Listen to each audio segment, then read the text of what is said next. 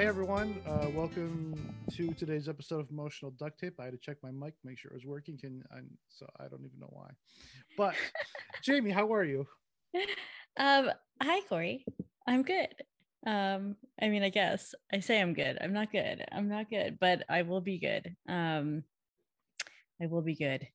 It's just been a heck of a day. My body is doing crazy things from the medication, and like last night I was out, um and I don't really go out ever, but my friend was in town and started to pass out while we were out.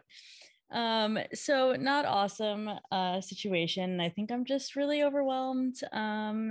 It's hard enough to heal, but then to be also trying to juggle a very, very stressful job um and treatment and everything. I think my body was just like, you have to stop now. Like, I'm going to make you stop. And so I'm just frustrated and tired, but okay, because I'm here with you. Oh, I love you, friend. Yeah, me That's too. I'm glad your camera's on because earlier you started the show with no camera on. Now I get to see your face because I miss it.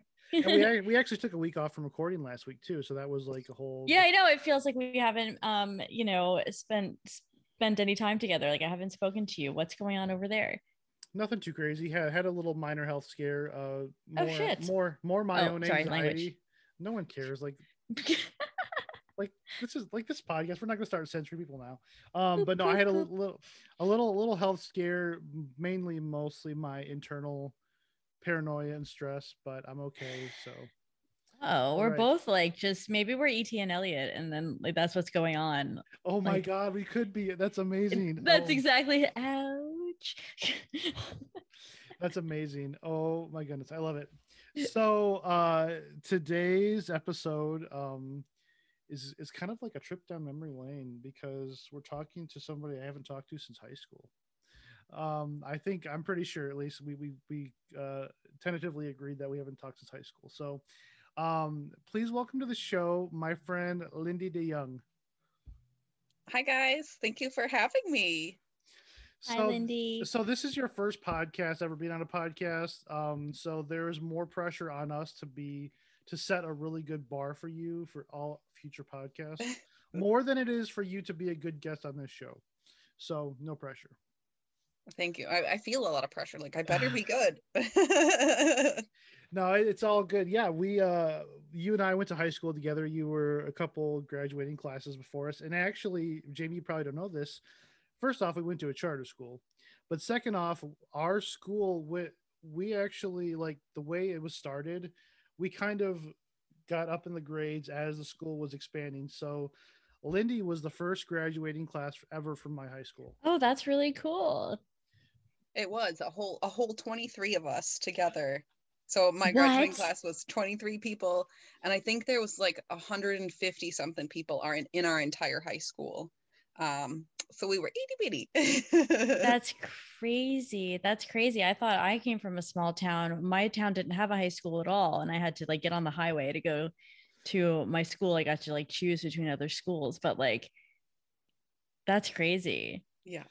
Yeah, and then mine was 35, I think. So like it's so Wow. crazy, but it's really cool. But yeah, so Lindy and I reconnected recently on the Facebooks as people do.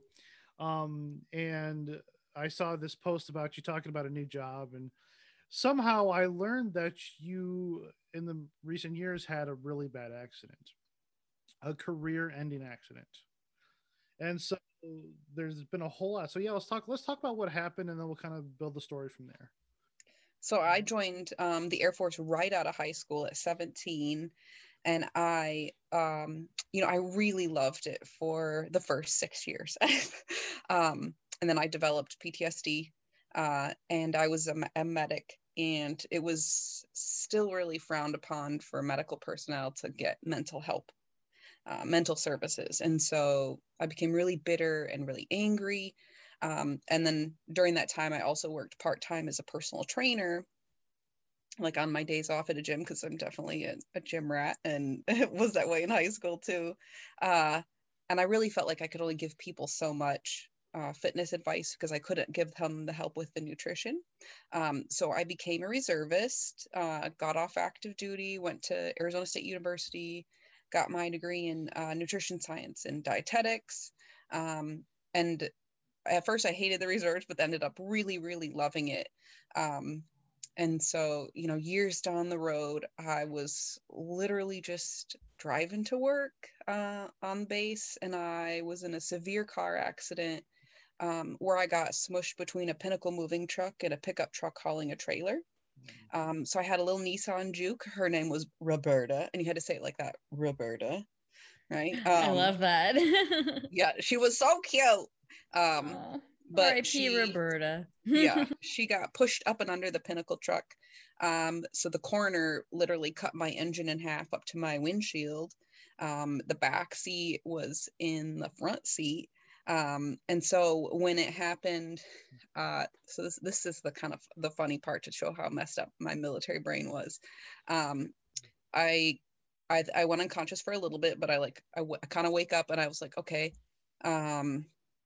this isn't good. Right. And like, I feel like my nose is running. So I start doing like my own medical assessment. I was like, okay, well, my nose isn't broken. I can't feel my legs. So that's not a good sign. So I'm like literally in the car, like palpating my own legs, like feeling them. I'm like, okay, I don't think my femurs are broken, but I definitely can't feel my feet. And then the guy who hit me came up to my driver's side window and is like trying to open my door, but it won't open. And so then he's like running around to the other side. And I literally was like, wait, you can't rescue me. My hair is down.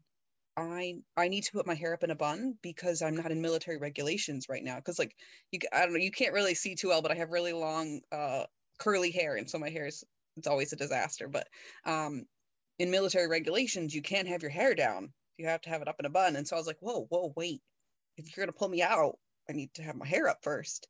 Right. The important things in life. So I get my hair goodness. up. Yeah. And then he gets the other side, my passenger side door open. And he grabs me by the armpits and he pulls me out of the car and then just like literally like plops me outside and just like runs off to do whatever. So at least I had like the forethought to like take some pictures. And then I called 911 while like laying on the ground. I was like, yeah, it's in a car accident. What? Yeah, because it was on the middle of the on. Wait a minute. Like you had your phone. I'm sorry to interrupt, but I'm just like, this guy did not stay there with you and call and no. So like it was in the middle of like an on ramp, a 2-lane on ramp. So we were like literally blocking like all of traffic. Cause like how it happened is like I was just driving along in the left lanes. I driving right, and the Pinnacle moving truck is stopped with his hazards on right after a curve on this on ramp. So I stopped behind him, and the truck hauling a trailer and another car behind him did not. And so that's how, so like they were planted and I was stopped and it just pushed me right up and under. So then like nobody could get over to the other side because the trailer like flipped through.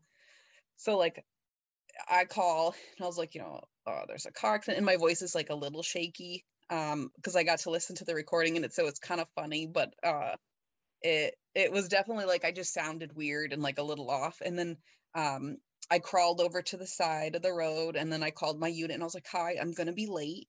I was just in a car accident and I'm gonna need to go to the hospital, so I'm gonna miss roll call. Right? Because again, military, what was important? The mission was important. I was not important. I was like, I'm just gonna be late and I'm gonna get in trouble, and I can't be having that. So then I took off my boots, and then the feeling in my legs started to come back, and I like checked my distal pulses in my feet. So I was like, okay, I have circulation. This is a good sign.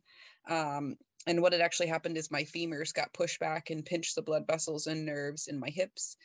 So I got cracks in my facets at L5 through S1. So if you don't know what that is, it's your lower back. So where everybody gets back problems, the facets are the little things that kind of hang down. Well, mine got cracked from the compression. And so, which to this day causes a lot of pain because I refuse to have back surgery. And, then the ambulance came and they came and picked me up, picked up the other girl who was in the other car, took us to the hospital. And when I was at the hospital, all they could find was like lots of bruises and contusions. Like I was scraped up everywhere because of all the glass that like came in. But they said, okay, you're fine. And they released me to go home. And my unit said, hey, you don't have to come in. I was like, okay, well, I'll be there tomorrow.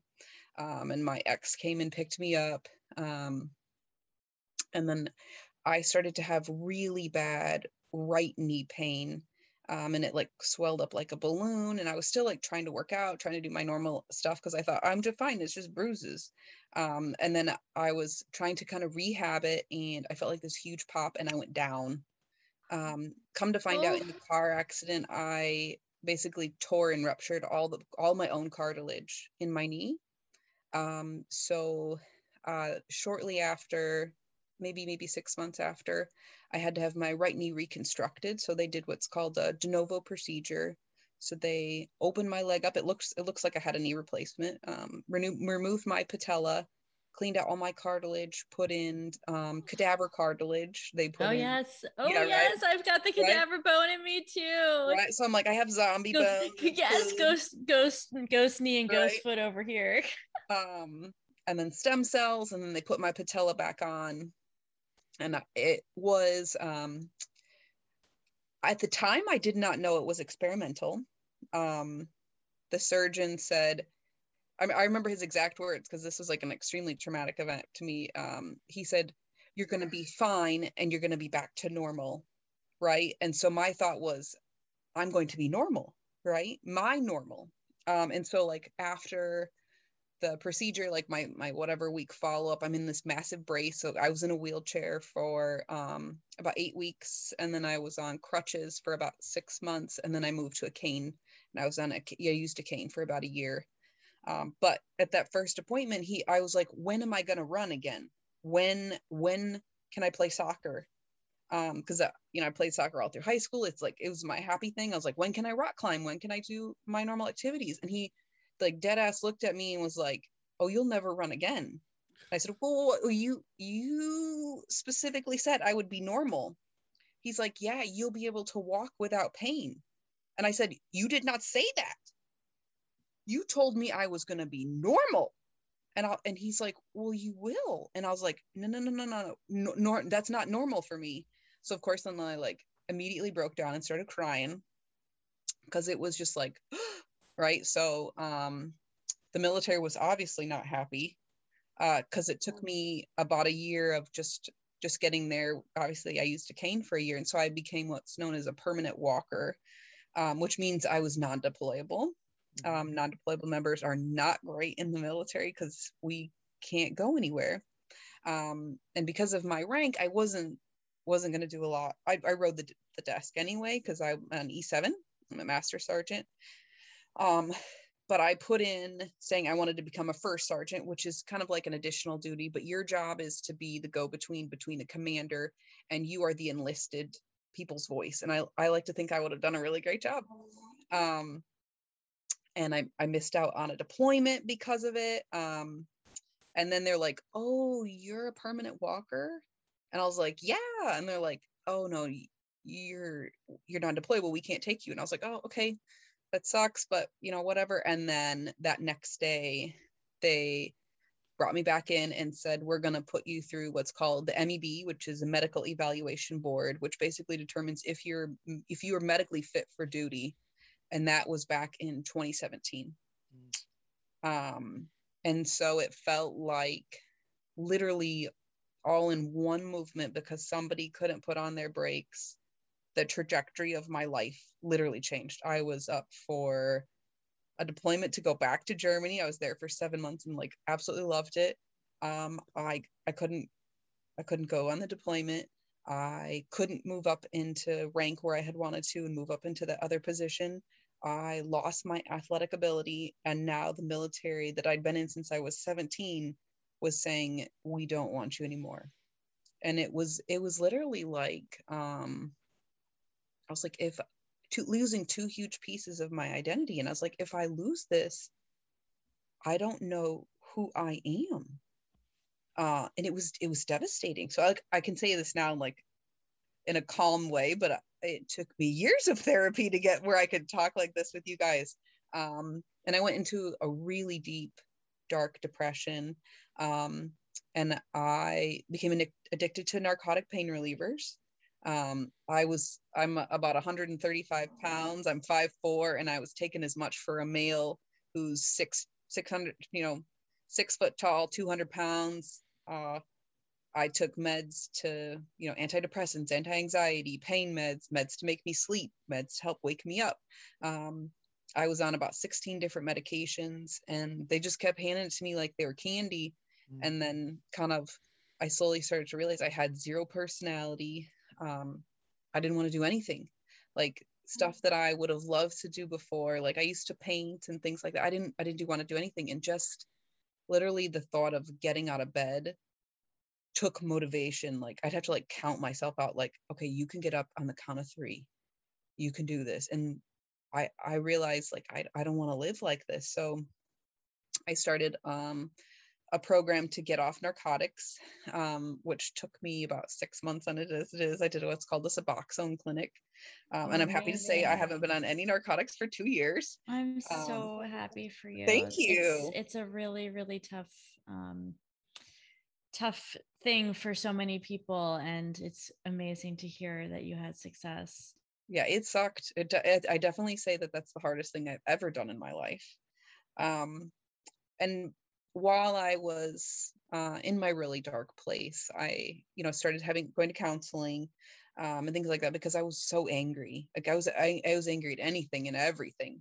And my counselor suggested I try yoga. And again, being the very angry veteran I was like, I can barely walk, and you want me to bend over and do all these crazy poses? And of course, like I went back to like, when before this, I could do all this stuff. I was into bouldering and all this rock climbing, and now you want me to do what? So she's like, no, I'm talking about Yoga Nidra. It's a guided meditation. You just lay there. And of course, like, again, inside me, I was like, this is stupid. Like, I'm not doing this. But I was like, I'm going to try. And it's literally, again, it was an audio recording from my iPhone, and you literally just lay there. And I found it helped me immensely, because Yoga Nidra helps really kind of help your mind relax without literally having to move your physical body. And so I did that, and I found that I started to become less depressed. I started to sleep better. I started to have a little bit more energy. I was able to start to let go a lot of that anger and the frustration. And I wouldn't say that I got out of my black hole, but I definitely like started to see a little bit of light. And then a friend of mine did this course through another veteran nonprofit organization called Betoga. So they help veterans and their family members get their 200-hour yoga certification. And I got into the physical form of like yoga once I could move and walk a little bit better, and I still use my cane a lot. And so shortly after I got off of my cane, I got accepted into one of their classes. And I will say that, yeah, I would say that during that 2-week yoga course, I healed more mentally and physically than I did in years of therapy or EMDR. And it wasn't just the yoga itself, it's that I was normal in that group. Like I wasn't the only one dealing with physical pain, and I was still weaning off the narcotics, so having parts where I was going through withdrawals.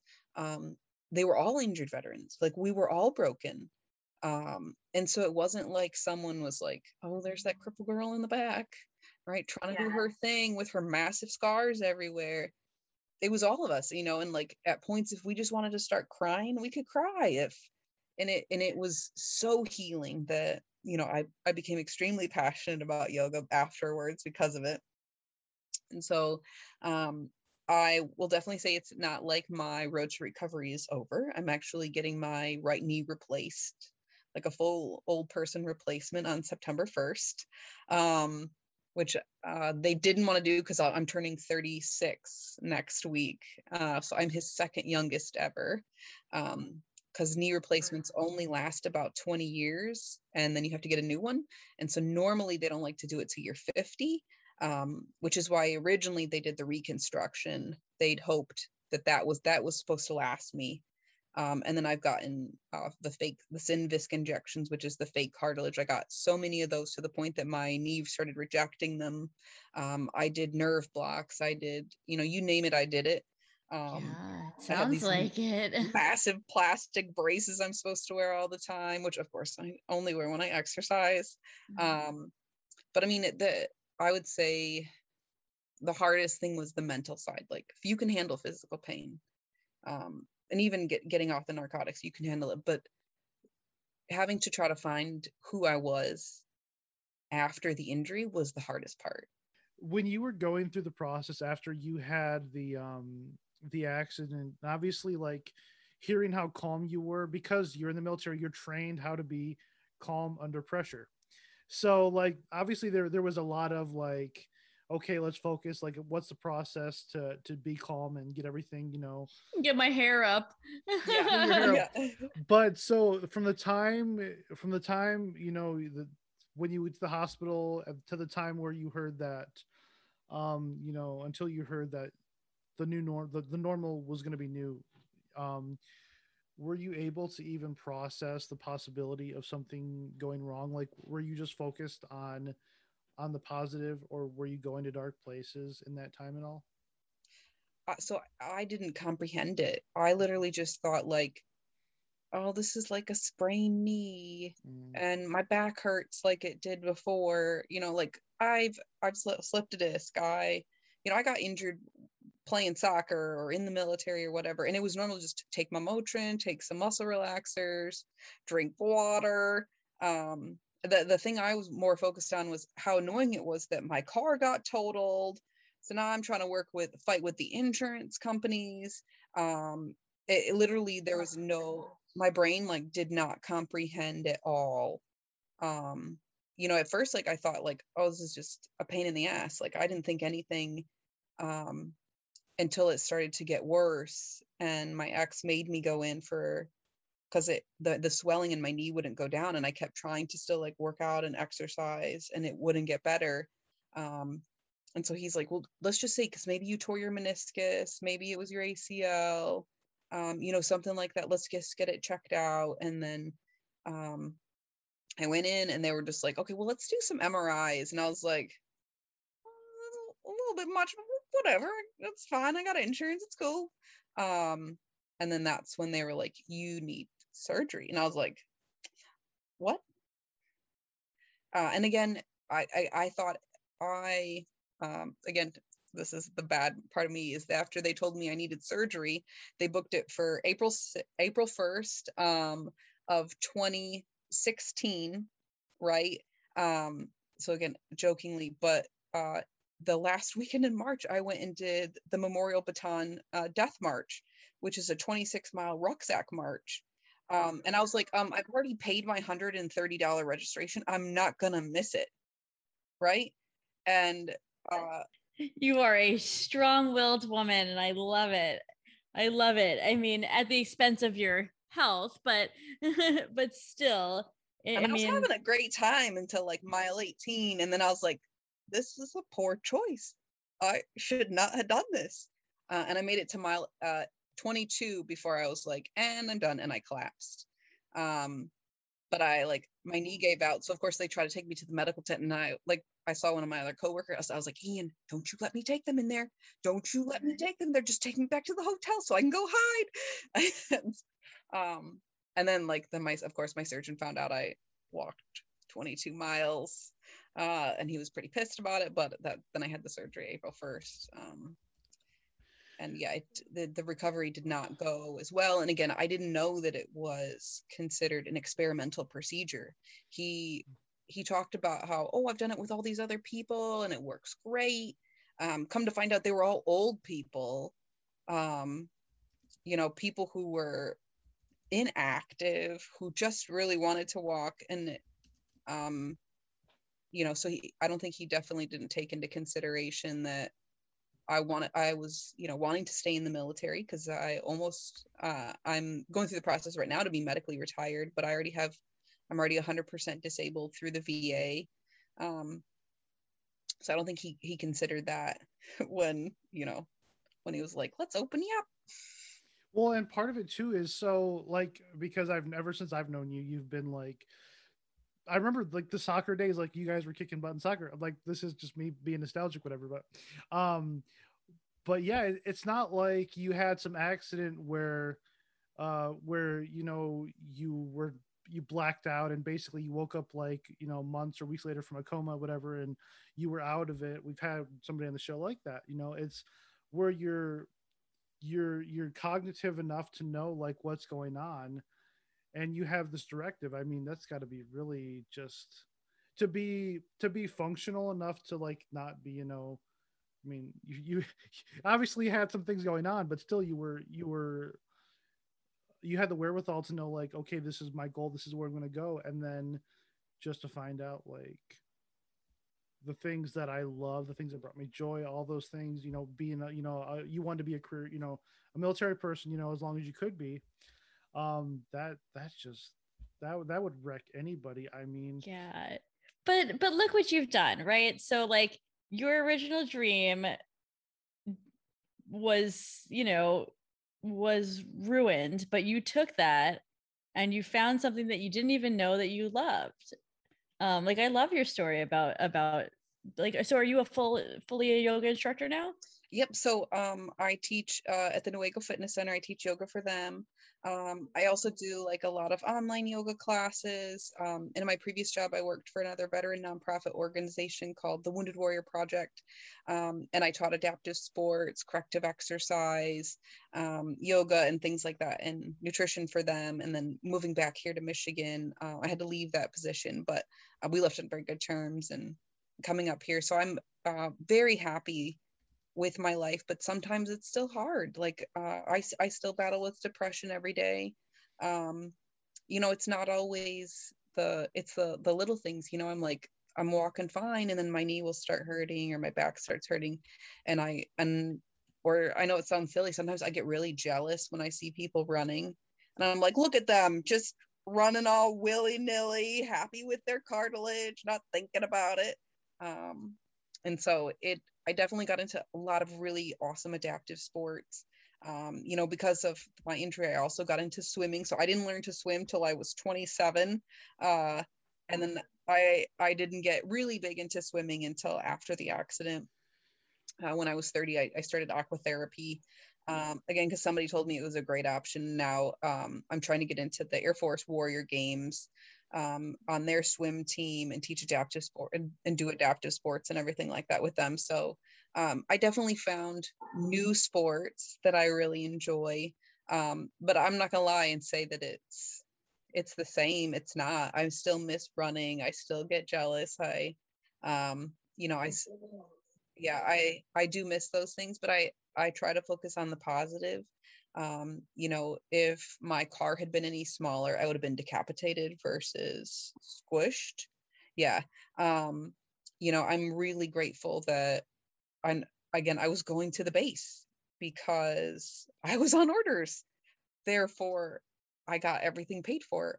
So my injuries are all service connected. So I'm technically retired and I'm 100% disabled, so I don't have to work.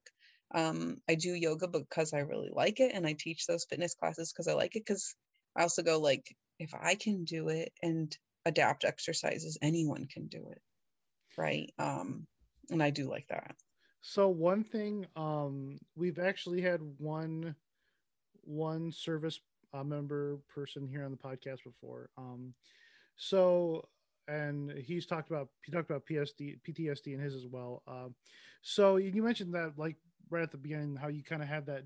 It's when you went through the process of going through yoga and finally getting around to the mental healing.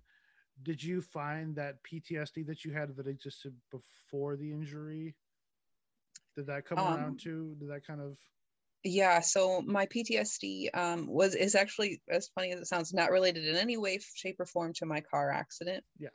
I was a medic, um, and I should never have been a medic, right? I think it takes a really specific personality type, um, long story short, I signed the papers when I was 16 with my parents' consent. I was a dumbass and I went in what's called open general. It's I'll take anything that the Air Force needs. And so I was like, excuse me, the job I want is not on this list. I wanted to be a physical therapy tech so I could do what I do now. I got my first choice job technically from what they needed. But I could handle if, I lost or people died who were old or even my own age. Even military things, when people died because of service, things like that. Like, I get it. We signed on the dotted line. I said I would give up to my life. But I could not mentally handle it when I lost a child. And so I don't want to go into too much detail because this still makes me cry and I still have triggers and things like that. But I couldn't handle it. And so something in my brain just snapped and said, no, you're done. You're done. So it's still something I battle with every day. I've definitely gotten a lot better with triggers and things like that. Like in the beginning, I couldn't be around anybody that cooked meat. I couldn't be around bonfires, or I couldn't handle if there was a candle in the house. I couldn't handle being around children. Like I had a ton of triggers that were just, everyday things. So I did really become a recluse, and I really didn't do anything unless it was like heavy drinking and clubbing and things like that, because it happened back when I was 22. And I definitely kind of hit it. Most people really didn't know it because of the circles I went in. If you don't hang out with people that have kids and you do a lot of inside stuff, nobody asks why you don't go out to bonfires or whatever, and so once I became injured, I lost my coping mechanisms, which was running. So like if I was really angry or whatever, I would just go for a run or a bike ride or whatever. And then all of a sudden then I couldn't do that anymore. So on top of the physical pain and the physical injury, now I had to try to deal with stuff that I had not even touched mentally. And so that was also really, really hard. I'm proud of you in the sense that you were able to find your way and to do those things that you needed to heal yourself. And I mean, anybody who's been on this podcast will tell you that grief is never like a once and done. It's not like it's not like a book you ever officially close. It's just like it's a chapter you finish. I mean, because the book is going to be going on for a long time, and it's really like learning how to take what you learn and the process to combat those feelings when they come up. Yes. So, but I mean, there it is in a nutshell, like your strong will of like, these are the things I used to love to do. Well, what are other things that I can learn to love to do? And like, that's really amazing. But all of your jealousy and all of that is totally normal. I will tell you, I feel it every day. Every single day I feel it, because this kind of stuff takes away from us, right?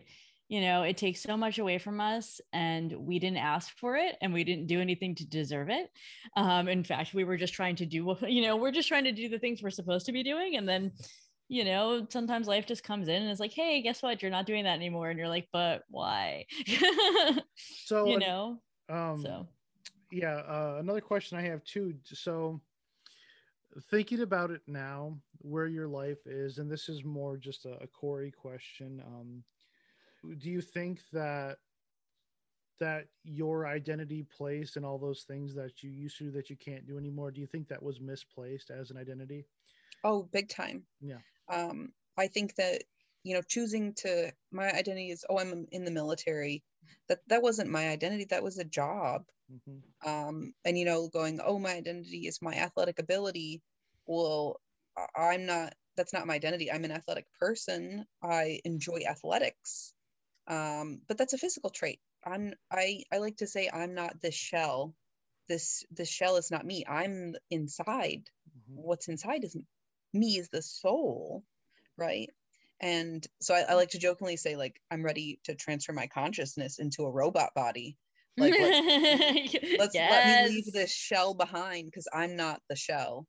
And so I would say, like, Jamie, I'm sure you could feel, sometimes you feel like the shell has betrayed you.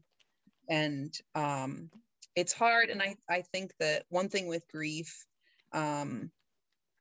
is that what I had to learn to let myself grieve, because I kept being like, well, I have friends who are in wheelchairs. Oh, I have friends who have amputations. I have friends who died. I have friends that their brain injury is worse than mine. And there's no, like, with any injury, you can't compare yourself to others up or down. Like, I'm allowed to be sad and to cry and to go like, yeah, it sucks that my knee doesn't work like it used to. I can't compare myself and go like, well, people be like, well, at least you didn't have to have your leg amputated. Yeah, that is good, but I'm still allowed to be sad about this. Like, and sometimes I'll even tell people, they'll be like, well, at least you're alive. I'm like, yeah, thank you, I am alive, but I can still be sad about this. Like, let me just sit here and complain for a little bit and give me an ice pack, and then I will be ready to go in a little bit. Yes. I think people, they don't know what to say.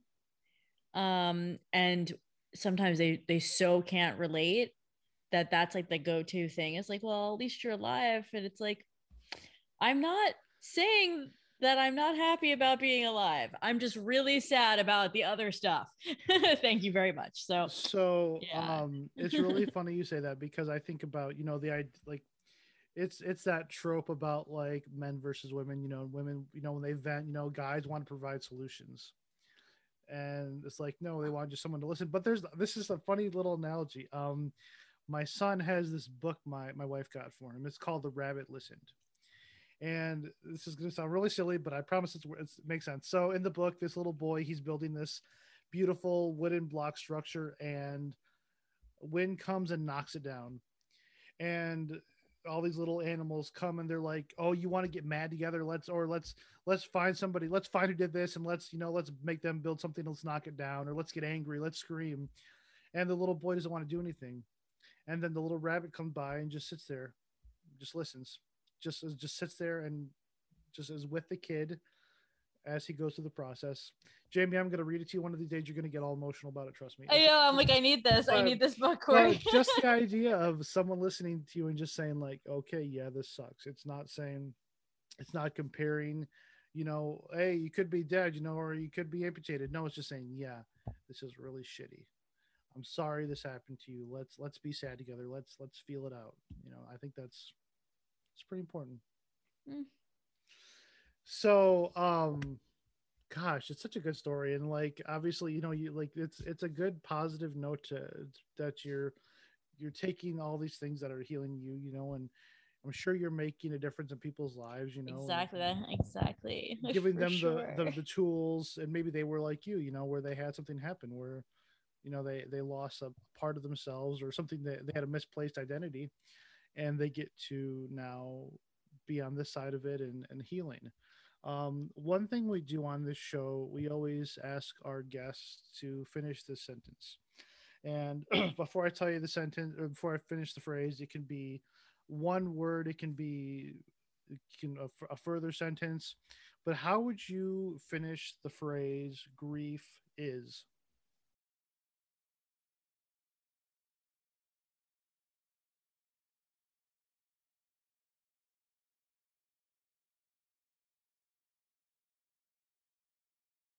I don't know how to make it into like a grammatically correct sentence. But it makes me think of, like, grief is just, it's a mourning of a loss. And that can be good or it can be bad. If you're grieving, like, I'm always going to grieve for the loss of my being able to play soccer.